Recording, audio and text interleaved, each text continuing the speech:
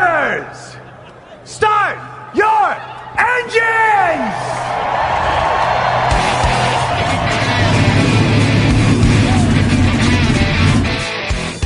Hit the pace car! What for? Because you hit every other damn thing out there, I want you to be perfect! When I'm driving, I got a guy on the radio who talks to me. It's him, but he talks to me. Well, I wanna be a race car driver, pretty girls eating from my hand, yeah. Wanna live a life of fun and danger, no sweaty working for the man, alright. Good evening, race fans. Welcome to the Hoobazoo Radio Network and welcome to Drafting the Circuits. My name is Frank Santorowski. I'll be your host for the next hour as we talk about racing.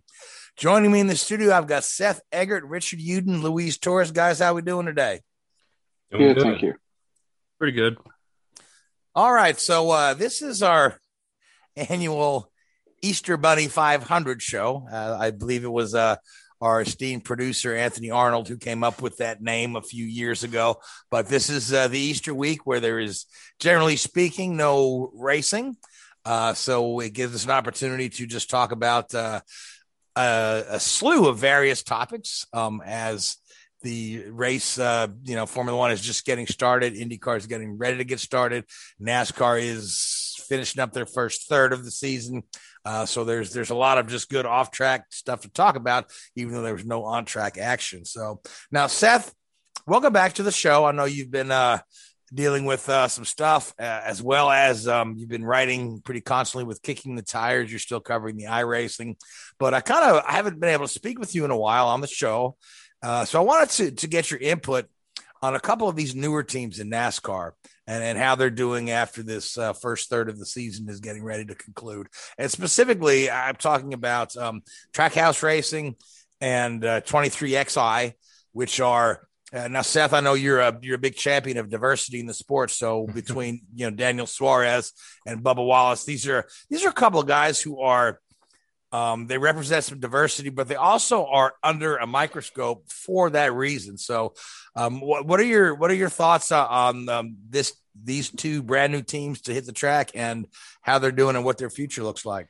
Well, to start off with Trackhouse Racing, I would say it's exceeding expectations. They've been up front the last three races. Granted, at Atlanta, that speeding penalty knocked them out of the top five late. At Phoenix, I want to say it was contact with it might have been Bubba Wallace, as a matter of fact, that cut down the tire and cost them again late in the race.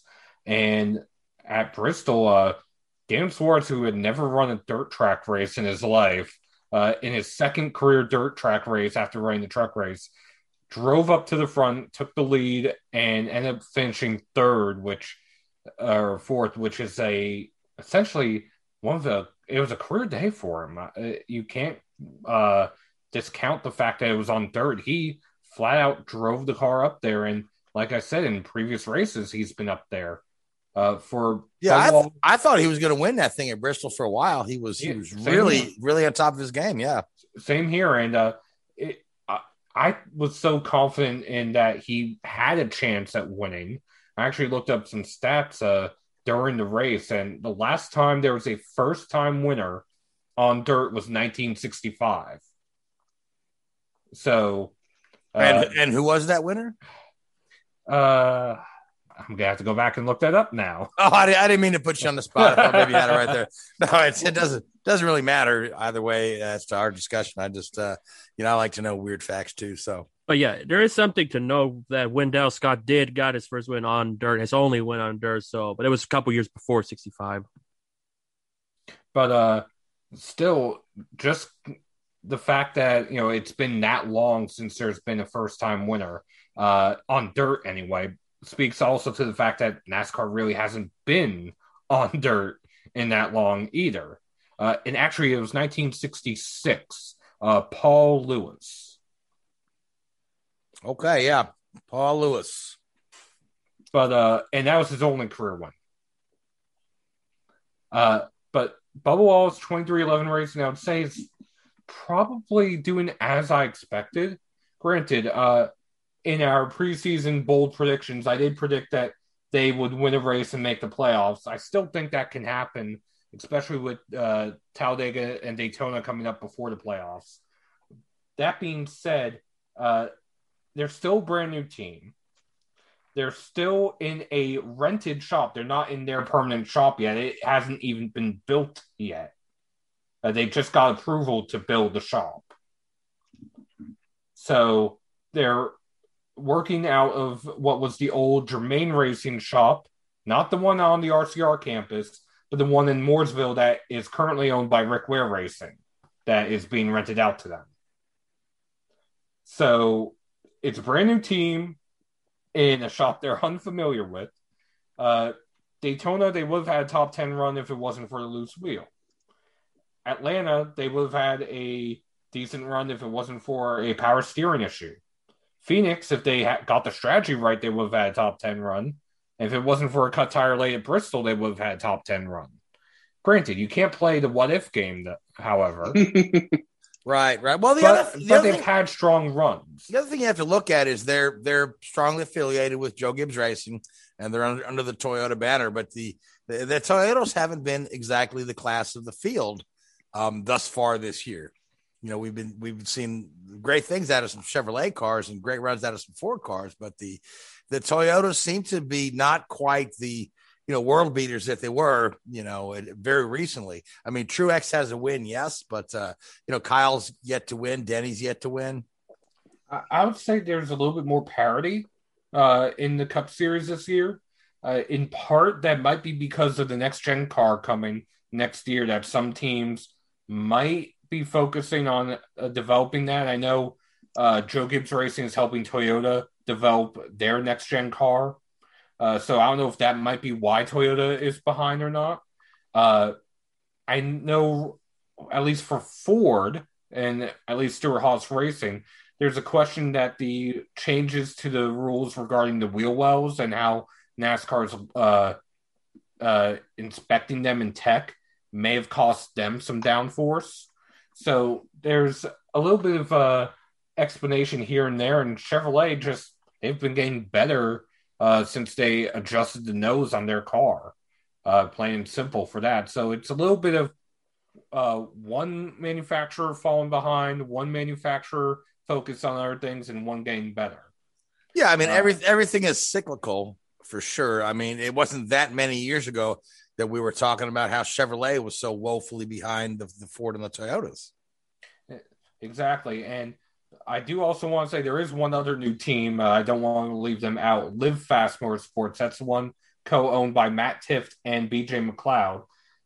Essentially taking the role of Go Fast Racing, which, in all honesty, they're, again, living up to expectations. They're not running up front every week. Granted, they've had a rotation in drivers in the car. They've had BJ McLeod in the car. They've had a dirt specialist in the car at Bristol Dirt. They had a road course specialist in the car at the Daytona Road Course.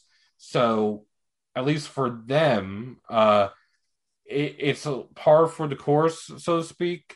Not setting the world on fire, but I know they're trying to build a foundation to start better with the next gen car. Okay, and speaking of the Bristol Dirt, because we didn't get to talk about it a whole lot last week because we had a fantastic guest on the show with us last week. But Seth, what were your thoughts on the Bristol dirt race? I know Louise said he thought it was a mess. I thought it was kind of fun to watch, but although there were parts of it, specifically when they tried to put the trucks on the track in the mud, that were a little embarrassing for the sport. But overall, as taking the entire weekend as a whole, Seth, what were your thoughts on the Bristol Dirt? Because it looks like we're going to go back and do it again next year. We are doing it again next year. Overall, I would say it was a success. That being said, there were some mistakes, like you said. I don't know if NASCAR rushed or if they just didn't realize how muddy it was when they tried to run that first Truck Series heat race. They did quickly learn from that. They threw the red flag almost immediately once it became evident that the drivers couldn't see. On Monday, when they finally got both races in, The truck race was fine. Other than I would say a mistimed caution. And what I mean by that is there was a truck that was off the pace, on track. NASCAR held the caution until after Kyle Larson had slammed into it, spun down the track, and got T-boned by Danny Bone, which on that, NASCAR maybe should have thrown the caution a little bit sooner. In the Cup race, unfortunately, because the dirt had so many laps on it, that so much of the moisture was taken out of it, it got extremely dusty, which forced NASCAR to go to a single file restart late in the race. And just my personal opinion, they missed an opportunity at the end of, or in between stages 1 and 2, to go and water the track and try to improve it, because they did that between stage 2 and 3, and it did improve the track. So had they done that both stages, maybe the racing overall would have been a little bit better towards the end of the Cup race. Okay. Now, Richard, you as our resident engineer car guy, would you, if NASCAR continues this dirt race as an annual thing every year, do you foresee them maybe making some modifications to the car itself specifically for the dirt race? And what I mean is perhaps even go as far as to, remove the Lexan windshield and put in like a screen like they have at on these dirt modifieds and whatnot to kind of I mean, it's NASCAR. Who knows what they're going to do? this is true, yeah. But I mean, I think if you want to make the show better, you got to go to a dirt track. Stop trying to stick a square peg into a round hole. Go to a dirt track, do it properly. I mean, Bristol was fun, but as we discussed, it was a bit clunky and a little bit bitty, and it didn't really have the flow of a normal race. And I think a lot of that was because they were trying to turn Bristol into a dirt track, which it isn't. So if you want to do it in the future properly, build a dirt track or go somewhere. I know the problem with dirt tracks in the US is they don't have the infrastructure to cope with 40 Cup teams and the trucks and the like and everything. And the traffic and the fans and the facility. Yeah, I get that. Well, but if they want to do dirt races, just build a freaking dirt track somewhere, guys. Come on. Do it properly. I think everybody'd love to see it. I think it'd be fantastic, but do it properly. Well, if I may, I don't know about everybody else, but I wasn't expecting a dirt track race when NASCAR went to the Bristol dirt track. I was expecting a NASCAR race on dirt. And what I mean by that is it wasn't going to be the same ebb and flow as a dirt race, because they're completely different vehicles. They're twice as heavy as most dirt track series, whether we're talking the trucks or the Cup cars. They have a completely different suspension. There's so much that's different. I wasn't expecting a traditional dirt race. Granted, yes, the trucks ran on dirt at Eldora for several years, and there were times in which it felt like a dirt race. But more often than not, the track slicked up, and it became a little bit more like a pavement race at a dirt track. So, but I think the problem you've got there is, you're, again, even if you do take, Eldora is a dirt track, as you say, but again, it's not, it's designed for modifieds and late models and all these other sort of dirt races. If NASCAR want to do this and do it seriously and do it properly, please, NASCAR, do something properly. Build a dirt track that you can run Cup cars on, and Xfinity cars and trucks. Richard. There is a solution to this. I don't know if it's what Marcus Smith hinted at on the Dale Jr. download about a week ago or so, but they still haven't given up on North Wilkesboro. Why not turn that back into a dirt track? Well, see, the one I was thinking here, as you started to bring up build a dirt track, I said, well, they're tearing down most of California Speedway anyway, out in Fontana, and making it a half-mile short track. go ahead and make that one a dirt since they haven't really finished the construction yet. They have been fully approved it either, if I recall, because when people were getting, you know what?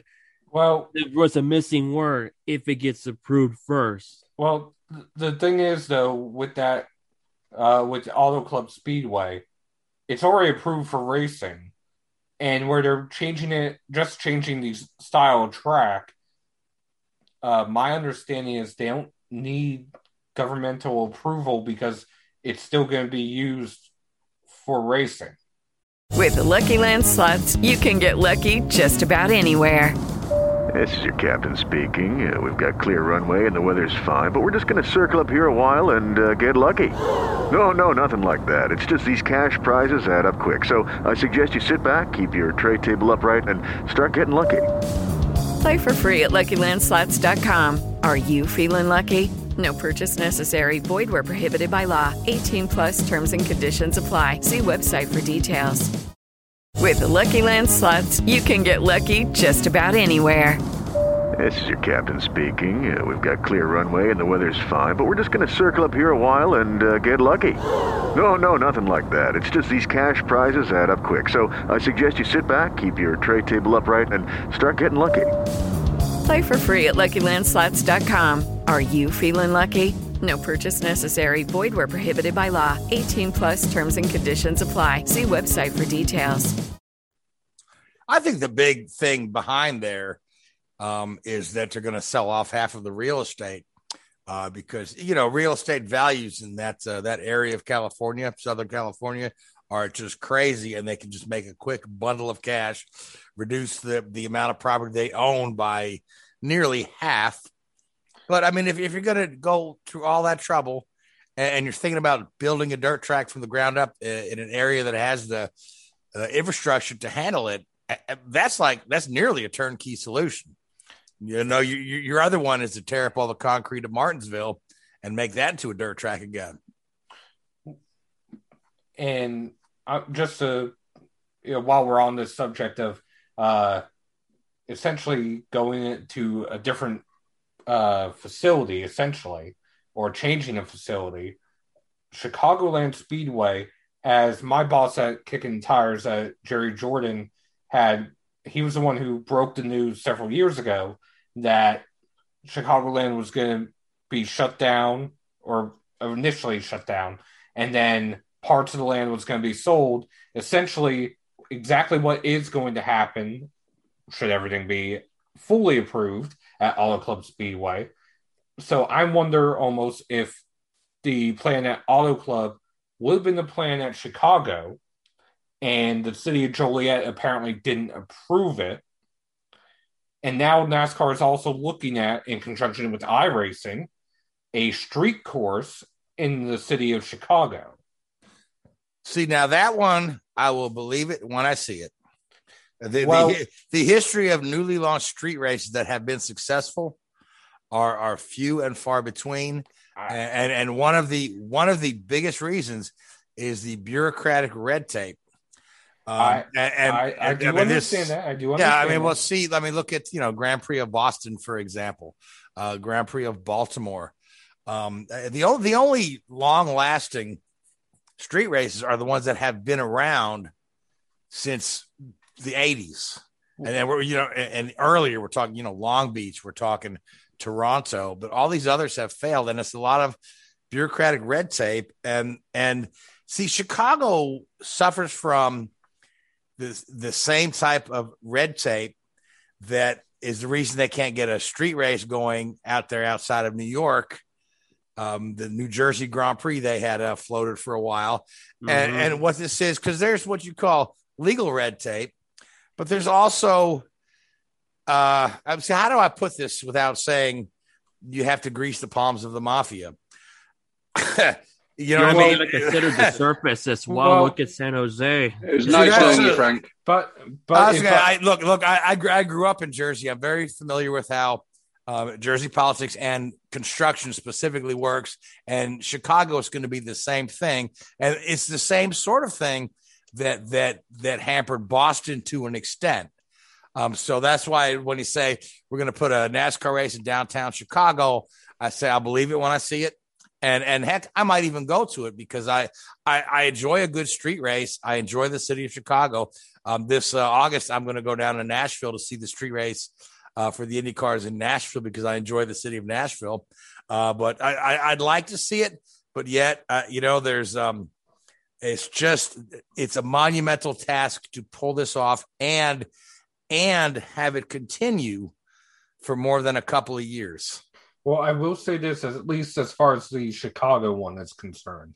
They did actually shut down the city streets in the middle of the night in October last year for iRacing to go and scan it to actually make it for the Pro Invitational Series that they are doing with NASCAR. And it will be the Fox portion of the end of the Fox portion for the Pro Invitational this year, which, at least to me, in my eyes, is more of a proof of concept test, so to speak. Granted, on iRacing, they are using the current gen cars, but to show whether or not it would work and whether or not there would be enough fan interest, I think iRacing is probably the safest bet they could have gone instead of actually going and shutting down the however many city streets it is in Chicago to make a 12-turn, 2.5-mile road course. Right. And you're talking about a 2-month-long track build. And this is how, Long Beach and Homestead and Toronto have been doing this long enough they've got it down to a science. Mess up the traffic in Chicago for that long and see how many of the local residents are happy about it. Because Baltimore, it was 100% local opposition that put that thing out of business when they put on a great show there and had a great crowd. But I will say this, at least from the racing standpoint, with the next gen car to a certain point being based off of a IMSA car in some aspects, it would probably be more conducive to street course racing than the current gen car.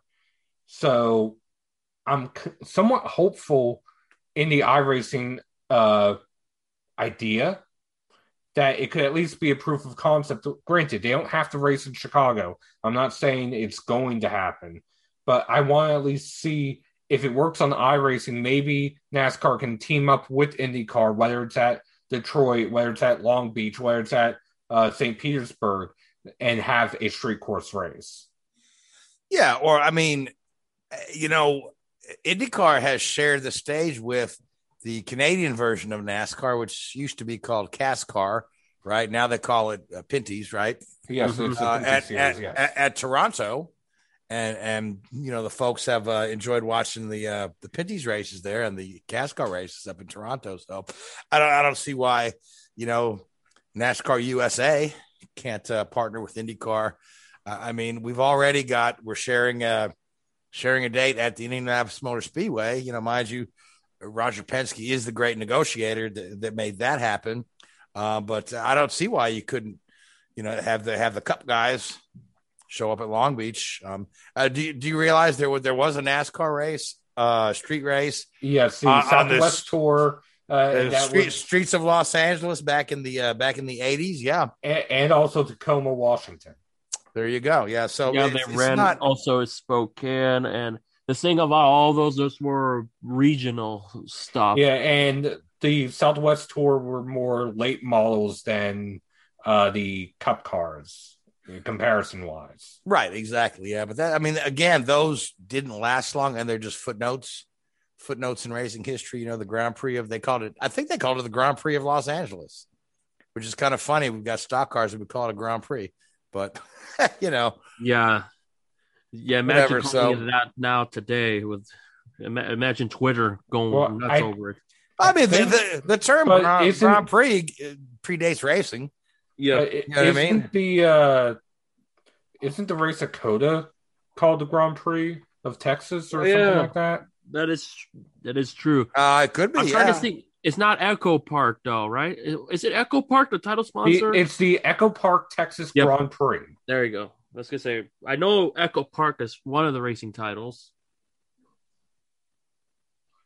Well, Grand Prix it's a very it's a very generic term. It's used in tennis, It's used in horse racing. Essentially it means grand prize. Yeah, I think But snooker. it's just but it's just been so closely associated with Formula One racing, and then then IndyCar started picking it up for their open wheel races. So if NASCAR wants to call their race in Texas a Grand Prix, go ahead.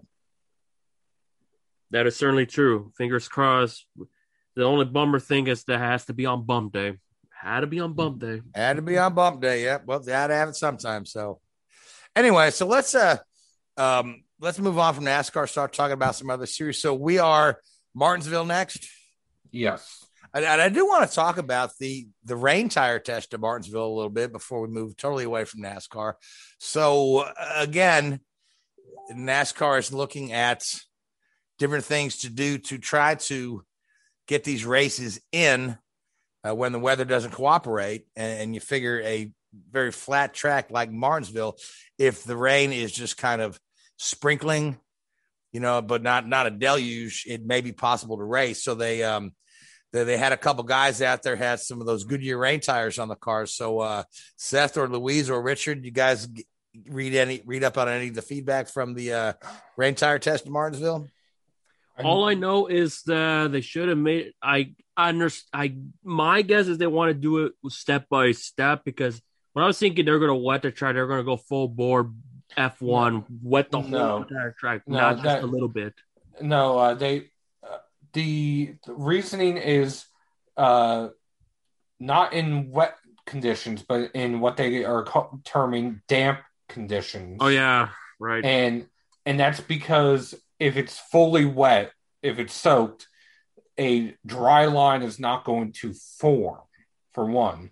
For another, there's the issue of drainage, that if it's fully wet, even the wet tires and the spray from the wet tires, A, would make it hard to see, and B, it would make it hard to control.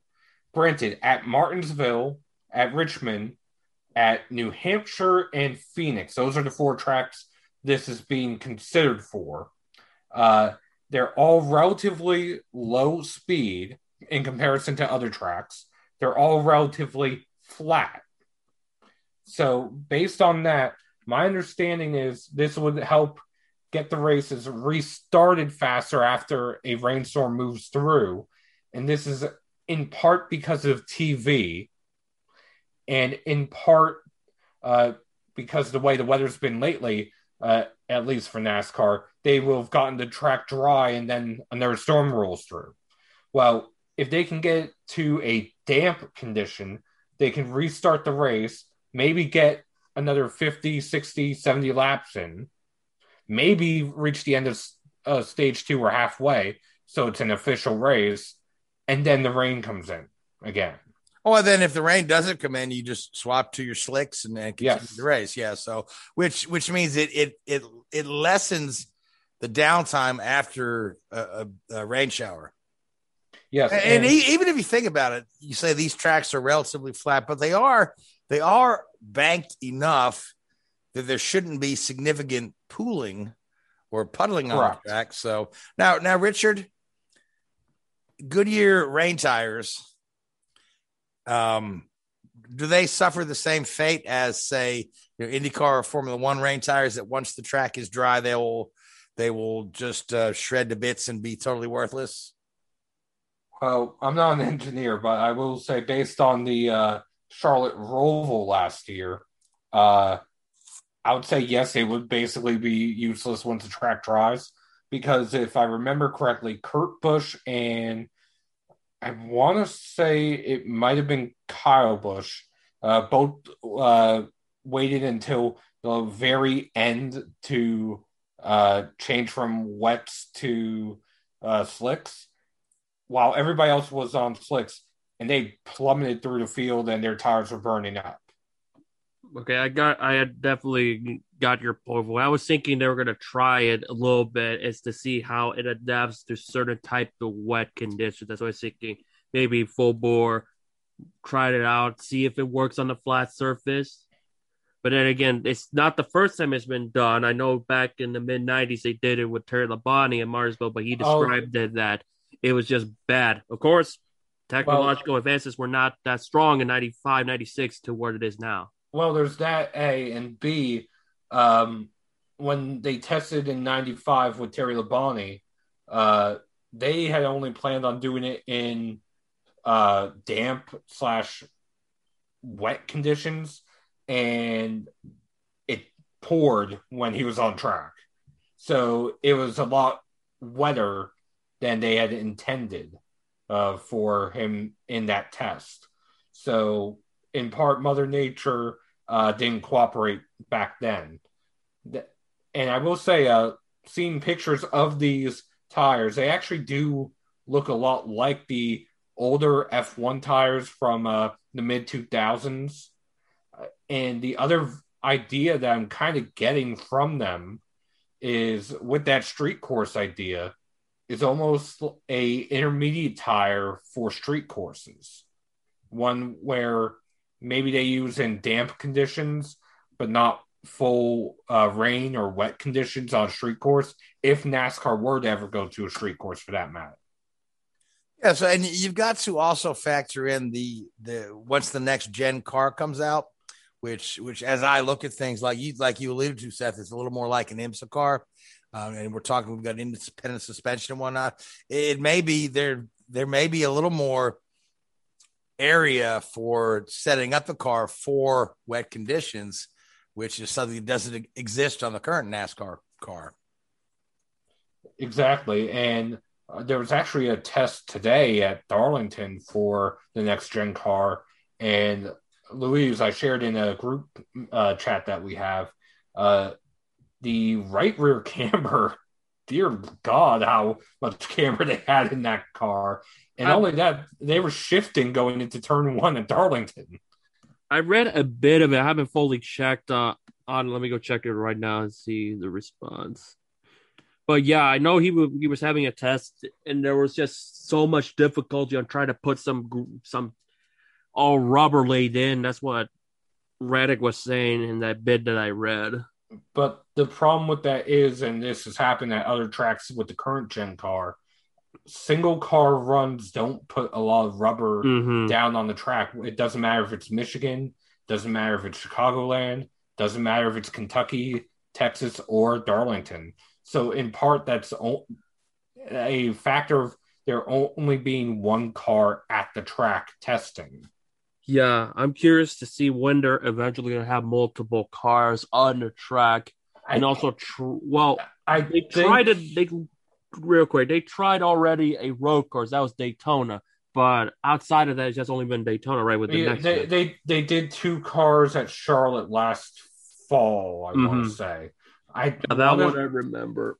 And mind you, one car is owned by NASCAR and was built by NASCAR and RCR. Right, that's the one. And the other car that was built was actually built by Action Express Racing, an IMSA team, which is, if I remember correctly, co-owned by Jim France.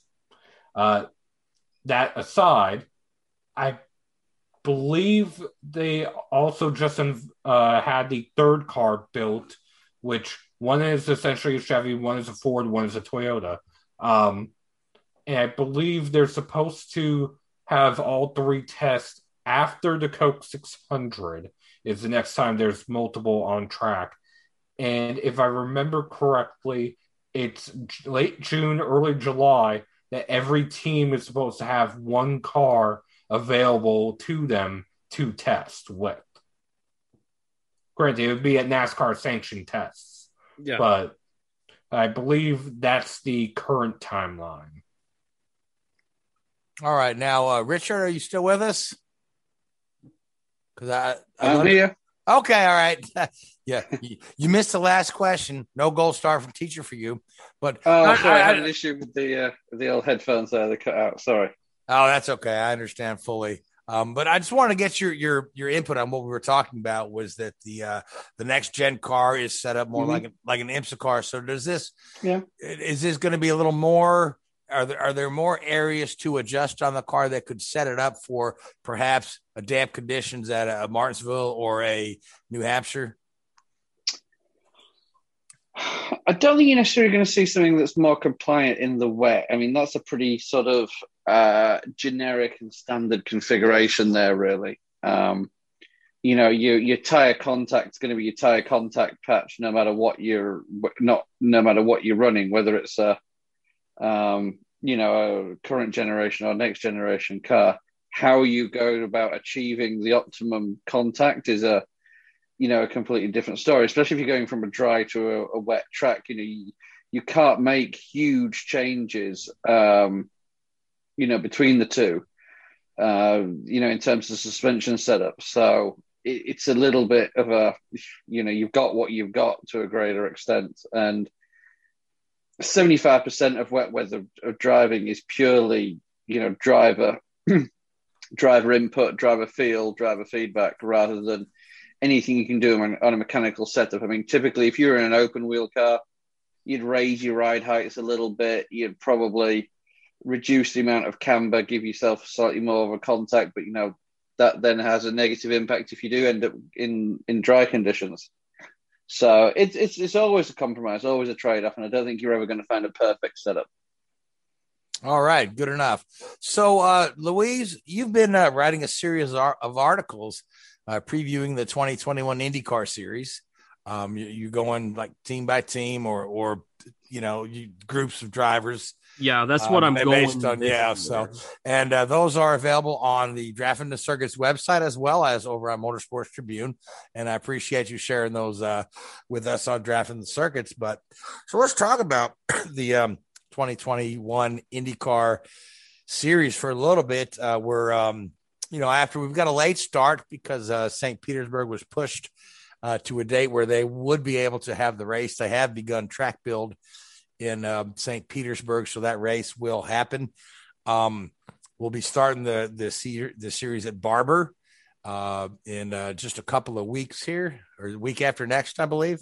It is on the 18th where Barber will be. Then the week after will be St. Petersburg, and then after that is the Texas doubleheader. So we're going to get a lot of racing going in the next month, a lot of action the next month. Right. Then we'll go right from the Texas doubleheader to the month of May, the Indy 500 coming up, the IndyCar Grand Prix. After late start, we'll be like boom, boom, boom. IndyCar has released their television plans, both domestic and internationally. And I'll tell you, if you spend $4.99 a month for Peacock on your streaming device, you'll be able to watch all the practices and all the qualifyings. And I want to say there's a deal on there right now. I think it's free for 1 week, which I think is one of the main influences why they won't have people allowed to attend the test sessions in this week at Indianapolis. Just one. Yeah. So now that's a situation I want to get into in a moment. But I do. Sorry to correct you there. Turn 2 viewing mounds. Will not be. Sorry, I can't read. Carry on. Yeah, they initially said turn 2 view mounts will be open, but just 2 days ago they announced that they would not. And the reason they used was that they're still preparing for COVID protocol to host fans for the 500. Now, some folks are reading that to. It's like, oh no, they're good. Yeah, they're jumping to the conclusion that. Oh, no, maybe the 500 is in jeopardy of not having a crowd. The other thing that caught people's eye was that they had the pace cars out there, and the pace cars have the Indy 500 logo, but don't have the date. Generally speaking, that logo will say, the 105th running, May 30th, 2021, but the date is not on there. So people, again, are reading too much into that. But anyway, so back to what I was trying to tell you. If you get this Peacock streaming channel, there's a code, and it's if you use the promo code Peacock Mania when you sign up for your Peacock. Now, Peacock is free to begin with. Peacock Plus is $4.99 a month, but you'll get your first 4 months for $10. So $10 will get you 4 months, and then after 4 months, you'll go to the $4.99 a month. So I just want to share that promo code, but you'll be able to see all of the practice, all of the qualifying, then the races. I believe we have 9 races on network TV this year. The rest will be on NBCSN, and they've announced the international packages. They've got a wide range of carriers providing internationally. So IndyCar has really got a good television package for this year. When we, all things considered. It's progress. The question is after 2021. That is the big mystery because this is a contract year. And also a quick side note, when you said Peacock Mania, I was like, what, does this have to do with WrestleMania, which is also this weekend as well, the 2-day event, which, all right, whatever. But I think that's probably they're trying to use the wrestling to sign people up for Peacock. Yeah, and because now the WWE Network is no longer a thing in the States. It still is everywhere else but the States because now it's on Peacock. Right, but this same promo code that you'll use because, they're reaching out to wrestling fans with that will get you your first 4 months for $10 total, and then you go for $4.99 a month. But, I mean, at the end of the day, $5 a month for a streaming channel is not that – $5 a month is not that, crippling of a cost. Even though some people like to complain that all race coverage should be free, but we don't live in the 1950s anymore. Yeah. We don't have Chesterfield cigarette commercials paying for everything. No, we have pay-per-views like they did with those cup races at Pocono for a couple of years. Exactly. But I think overall. Oh yeah, Supercross were pay-per-view at one point as well, too. Yeah, but I don't want to talk all day about the television contract. I know.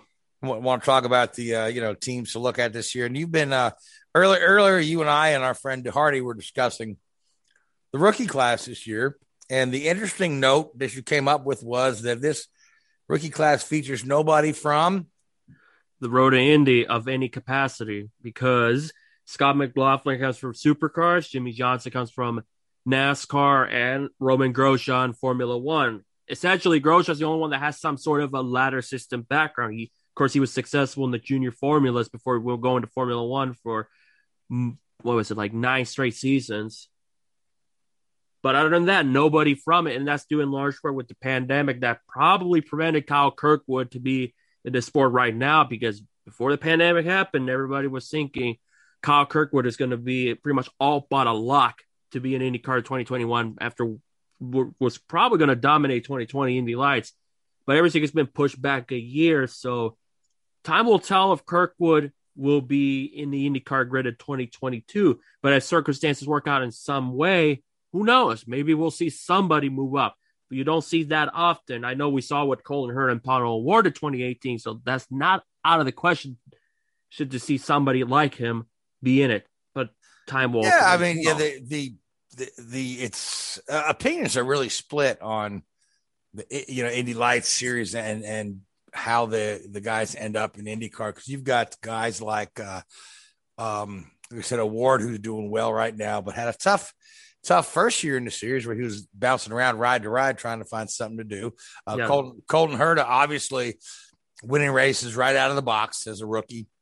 Joseph Newgarden did very well coming out of the series, but then you got guys like Ed Jones who is back this season after a year off. He's back this season, but he really didn't set the world on fire. No, outside of Indy, that's about it. Right, you have guys like Gabby Chavez, who and I know Gabby relatively well, who's got a great amount of potential, and his IndyCar career was rather short. He wasn't with top team on the grid, and he suffered from it was the Andretti Herta merger that kind of put him out of work and put Alexander Rossi in a car. But could you imagine if it was Gabby Chavez in that car rather than Rossi? That'd have been a prime top ride for him. But instead, poor old Gabby Chavez runs a mobile oil change business in Indianapolis. This is true. Kyle Kaiser, another guy who was a standout in Indy Lights, took his scholarship money to Juncos Racing, and Juncos Racing, beyond his scholarship money, was not able to continue to fund IndyCar to keep his career going. I mean, and Kyle Kaiser's shining moment in IndyCar will always be known as the guy that bumped Fernando Alonso out of the Indy 500. But other than that, Kyle Kaiser is beating the streets looking for work. So.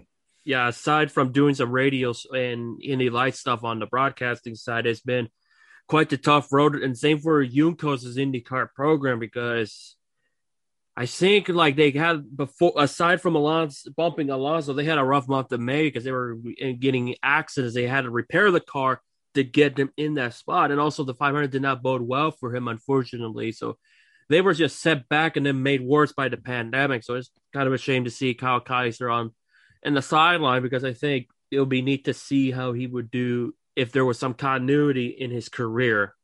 With Gabi Chavez, that would be an intriguing what if Rossi didn't won the 500 like how he did with the fuel strategy and, of course, the gem that he's become. Sure, last season was rough on Rossi, so he's got to have to turn it around big time this season to prove he's the championship contender that he's made out to be after his Indy 500 win. Yeah, so let's talk about some of the one-off 500 entries, because they are starting to pour in here.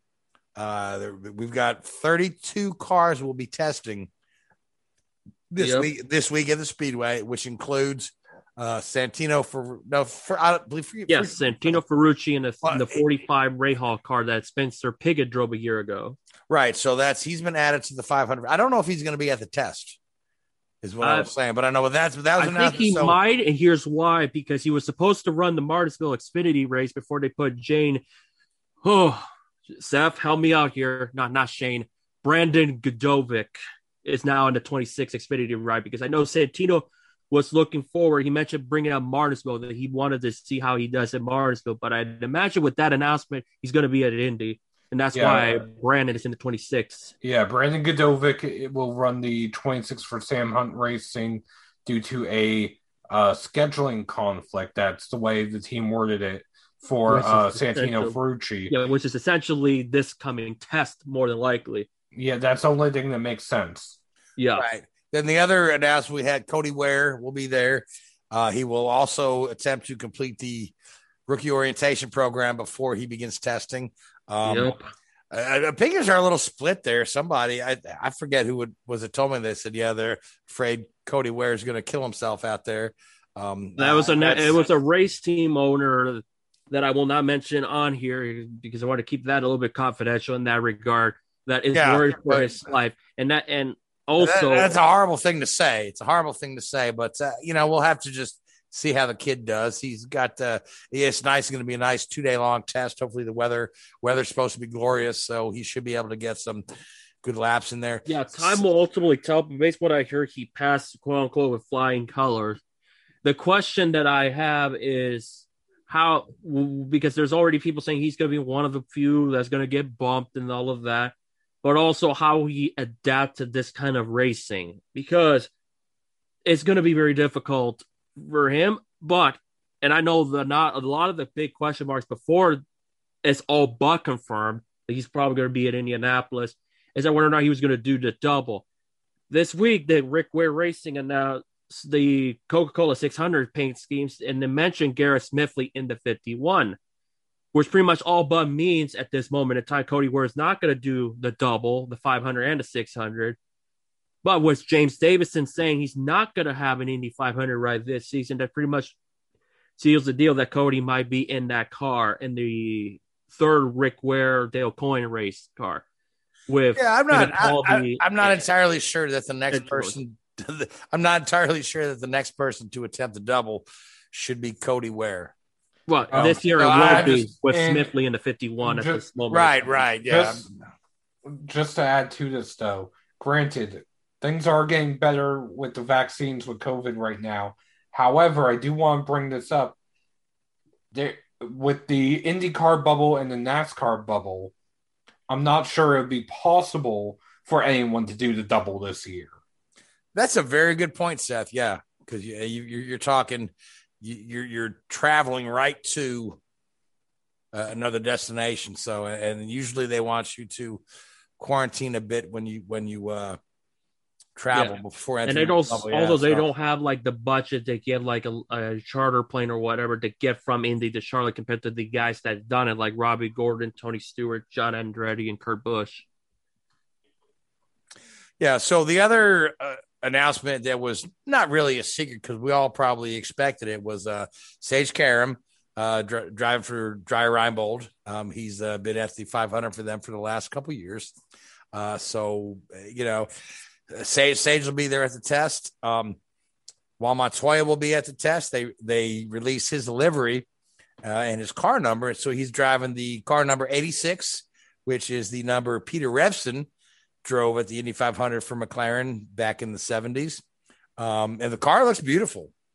Now, speaking of cars that don't look beautiful, they announced Marco Andretti's livery today. I figure you were going to mention Marco Andretti's livery. It's an interesting color. But that reminds me of Daniel Suarez's Coca-Cola ride.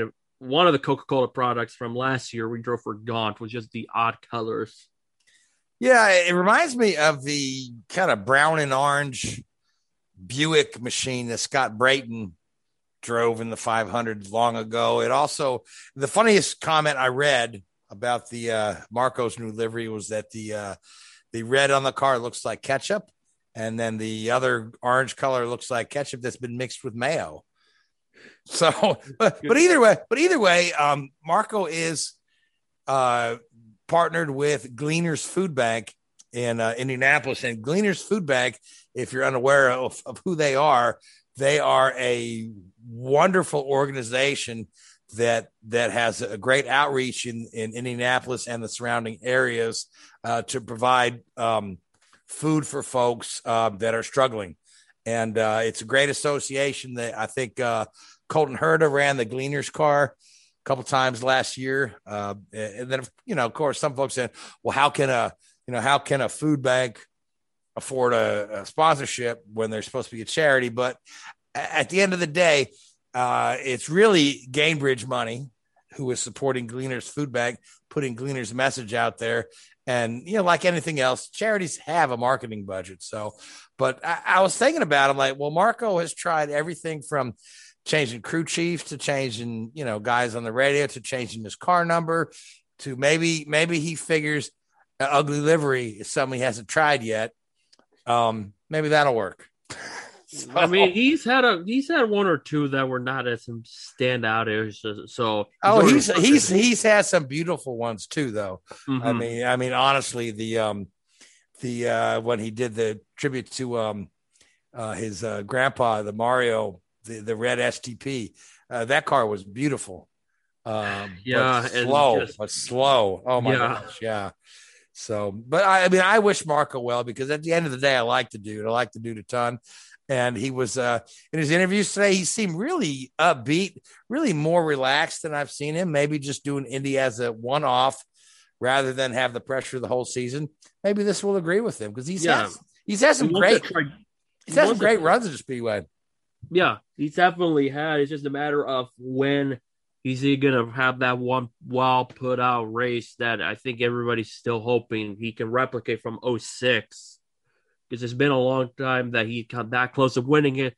But he's also had some great runs at the 500. But just recently, would you expect him, this is going to be the year? He's just not been in contention. It reminded me of last year. He was blasted by Scott Dixon before hitting the start-finish line last year. But hopefully just running the 500 will probably help him to see how he does. I mean, we've seen Indy 500 only guys still do well, like Castor Neves quite a bit. And also, Oriol Serbia has done well when he ran frequently. So time will ultimately tell. My curious question is what other races that 98 team will be, and whether or not Sage Karam is going to be in that 98, judging by the fact that he did the iRacing stuff in the 98.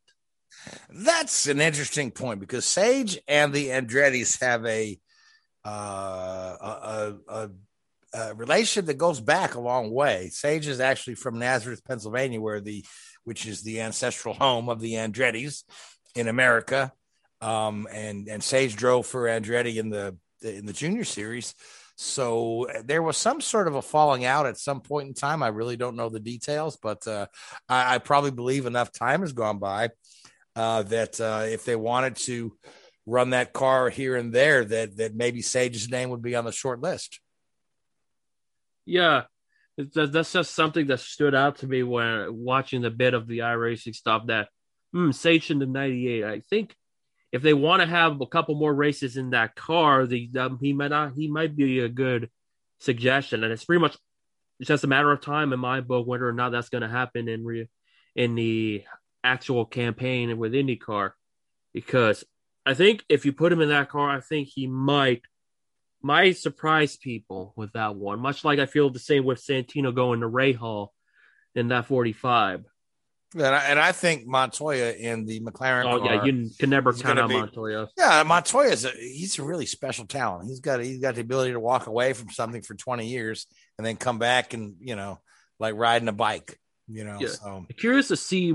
I'm just curious how his Le Mans efforts, because people forget that Montoya too is in that Triple Crown battle as well. I think he's got a better shot at it than Fernando. He just needs to be in the right class in Le Mans. Just have be one of those races where the dominants fall out and they're still in the mix. So we'll see on that. But I think if he wins that 500, didn't we talk about it a while back? If Montoya were to win the 500, he'd be one of only maybe one or the first guy to win all of his Indy 500s, which would be 3 if he wins it this year with 3 different teams. Didn't we say like Al Unser maybe? No, Al Unser won his first 2 with the same team. And then the last 2 were from others, right? Yeah, he won the first 2 with driving the Johnny Lightning car. And then he was in the National Travel, and he won his last with Penske. Yeah. Of course, it would be with Dario won 2 out of his 3 with Ganassi. Yeah. And of course, Elio won all of his with Penske. I think I mentioned a while back when Montoya was announced that if he wins this 500, now it's clicked on me. He would be the first since Al Unser, but the first one to win with 3 different teams. Yeah. Yeah, not with the same one. Yeah, Al Unser has won with 3 different teams, but he's got 4 wins, and 2 of those wins were with the same team. Yeah. Mm-hmm. So anyway, let's talk about multiple winners since we're there, because we've got 9 former winners in the field. If you think about it, Sato could easily pick up where he left off and be the first guy to win back-to-back since Elio back in 2002. Not much has changed at Rahal there. Montoya's in a good ride. He could win his 3rd, right? Elio's a bit of a wild card in the Shank car. I was curious to see how he'll do with how the second Shank car will do, and how it'll impact Jack Harvey, who's running the 2nd full year at IndyCar. I don't know that Elio's going to be considered a favorite for the win, but if you look at his record at Indianapolis, yes, he's got 3 wins, but he's also, I think, got 3 second places, and I think he's finished in the top 10 or even the top 10 13 or 14 times. He's always been there. Yeah, he went for his first 500s, first 5 Indy 500s. He finished all 200 laps, only for a wreck in 06 that stopped that little streak he had. He's just like gifted to run well in Indianapolis. People tend to forget he completed all 200 laps in his first 500s, which when you look back at it and just overall, that is extremely difficult to do, because there's a lot of factors that has to boil down to complete 1,000 out of 1,000 laps in a row at Indianapolis. Yeah. So with Elio, it remains to be seen what kind of game the Shank team brings to the 500. But you got of your one-time winners, Will, Simon are in wonderful situations to win, as is Rossi. Who's really been good at the Speedway, his first win, you might want to say it was a few mileage fluke, but he's been pretty strong at the Speedway since. Hunter Ray is in the same situation. And Dixon, of course, Dixon has become the new Mario. He's way overdue for that second win. That is certainly true. And, and then you consider... That was the turning point of the season. Yes, Dixon won the championship, but it was a turning point of his season where by that point, if people forget that Dixon wasn't quite the same as he was dominance-wise or performance-wise. He still finished where he needed to finish, but like how he started the season compared to after being snookered by Sato, night and day difference in many aspects. So it'd be curious to see how hungry and determined he'll be this month of May, because I'd imagine that that's the one that got away from him big time. Yeah, well, he's had a couple get away from him. So, and then the other guy, Tony Kanaan, who's always really good at Indy, and he's in a Ganassi prepared car, so he's got a great shot there as well. But I'm looking at the time here. Wow, we're almost up against our time limit here. So, Richard, you got about 2 minutes to let's talk about a little bit of Formula One and where we're going next before we'll have to call it a night. The time has just flown with us having literally no topics to talk about. Well, after our a couple of weeks in Bahrain with the F1 preseason test and then the first race of the season, it's a very truncated flyaway season. But we're back to Europe for the Imola race. I can't remember what they call it now. Emilia Romagna, something. Anyway, some Italian name. Emilia Regalia, something like that. So, something that sounds like it. It sounds like a wonderful pasta dish. Hang on, I got it here. Emilia Romagna Grand Prix. Sorry to any Italians watching who have just desecrated their language. Sorry, guys. But Imola was one of the highlights of last year. I think, being back on the calendar for the first time in almost about 15 years almost. So one of the upsides to the global pandemic really was having Imola stay on there going into 2021. So it'll be interesting to see if Red Bull maintain the dominance and what effect that has on their race performance. If they can start getting ahead of Mercedes, actually on outright pace and actually on runs throughout the whole season. It's interesting to see if Mazepin can go more than 2 corners. And just see where we are really. The first race is always a little bit of a lottery really. And I know Red Bull had some issues. The numbers that came out today was that the diffuser issue on Max Verstappen's car, differential issue on Max Verstappen's car cost him about 2 to 3 tenths of a second a lap. Now, they're always going to big that number up as much as possible, but it'd be interesting to see if they can put everything together where it all fall out at the end of the race.